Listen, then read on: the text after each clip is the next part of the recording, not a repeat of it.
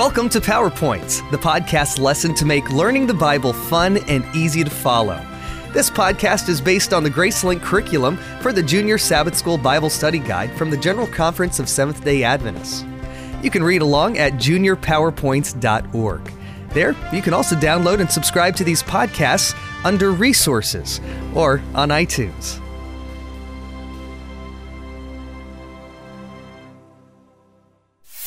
Lesson 2. Through thick and thin.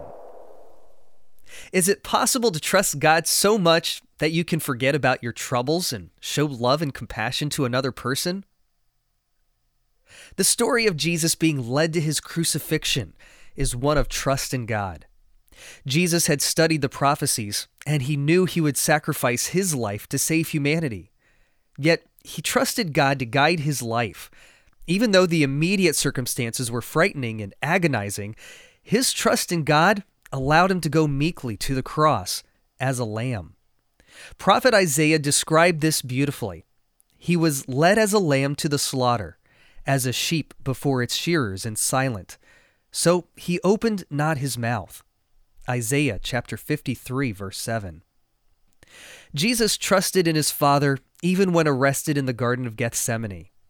Thoughtful of his disciples' welfare, he asked for their freedom. Even though he had secured their freedom, his disciples ran away, trying to escape. They left their master at a time he needed them most. Then Peter, one of his disciples, denied him. Jesus' trust in God did not waver even when he was being insulted, mocked, falsely accused, and twice tortured by the scourge whip. After the second whipping, the cross was put upon him. He had not taken any food or drink since the Passover meal with his disciples. In addition, the scourging had drained him of his energy. Being too weak to lift up the cross, Jesus fell. Again, the cross was placed upon him, and again he fell under its weight. Still, Jesus continued to trust his Father. The crowd that followed and watched as Jesus fell, bleeding and in terrible pain, showed no compassion. They yelled and taunted him, saying, "Make way for the King of the Jews!" A Cyrenian man by the name of Simon saw what was happening and stopped in astonishment. Seeing his compassion, the soldiers grabbed him and forced him to carry the cross for Jesus. Women in the crowd who had seen Jesus fall under the weight of the cross began to wail and cry loudly. Though they were expressing pity for him, Jesus knew they did not believe in him as the Son of God. Desiring to lead them to the Father, he took one last opportunity to warn them of the coming destruction of Jerusalem. "Daughters of Jerusalem, do not weep for me, but weep for yourselves and for your children." Luke chapter 23, verse 28. Jesus was able to look past the moment of torture, past the coming destruction of Jerusalem, and see the final destruction of the world.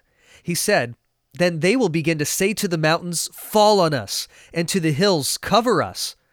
Luke chapter 23, verse 30, and Hosea chapter 10, verse 8.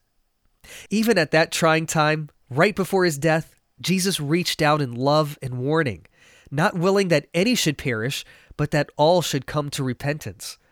2 Peter chapter 3, verse 9. Even on the cross, as the nails were piercing his hands and feet, Jesus thought of his persecutors. He did not protest. He desired no vengeance. Instead, he pitied them for the consequences that would result from their rejection of him. He prayed, "Father, forgive them, for they do not know what they do." Luke chapter 23, verse 34. What a magnificent evidence of the depth of Jesus' care, love, and forgiveness for those who tortured him. Jesus not only taught, but showed in the deepest sense what it means to love our enemies. In that, he is our supreme example. Crucified with him were two thieves, one on each side. Both heard the scorn and ridicule of the priests. Both heard Jesus pray forgiveness for his persecutors. Both witnessed his peaceful submission to unjust torture. As one thief joined in taunting Jesus, the other was convicted that Jesus was the Son of God. With him, Jesus shared words of forgiveness, promise, and hope. "Assuredly, I say to you today, you will be with me in paradise." Luke chapter 23, verse 43. Finally, Jesus looked down at his heartbroken mother. In his dying hour, he committed her to the care of his trusted disciple John. What a remarkable evidence of filial love. Jesus is our perfect example. Even in his hour of dying, he was still pleading for forgiveness for others, still lovingly offering salvation to a sorrowing thief, still ministering to those needing care. Wouldn't it be wonderful if every Christian followed the example of Jesus?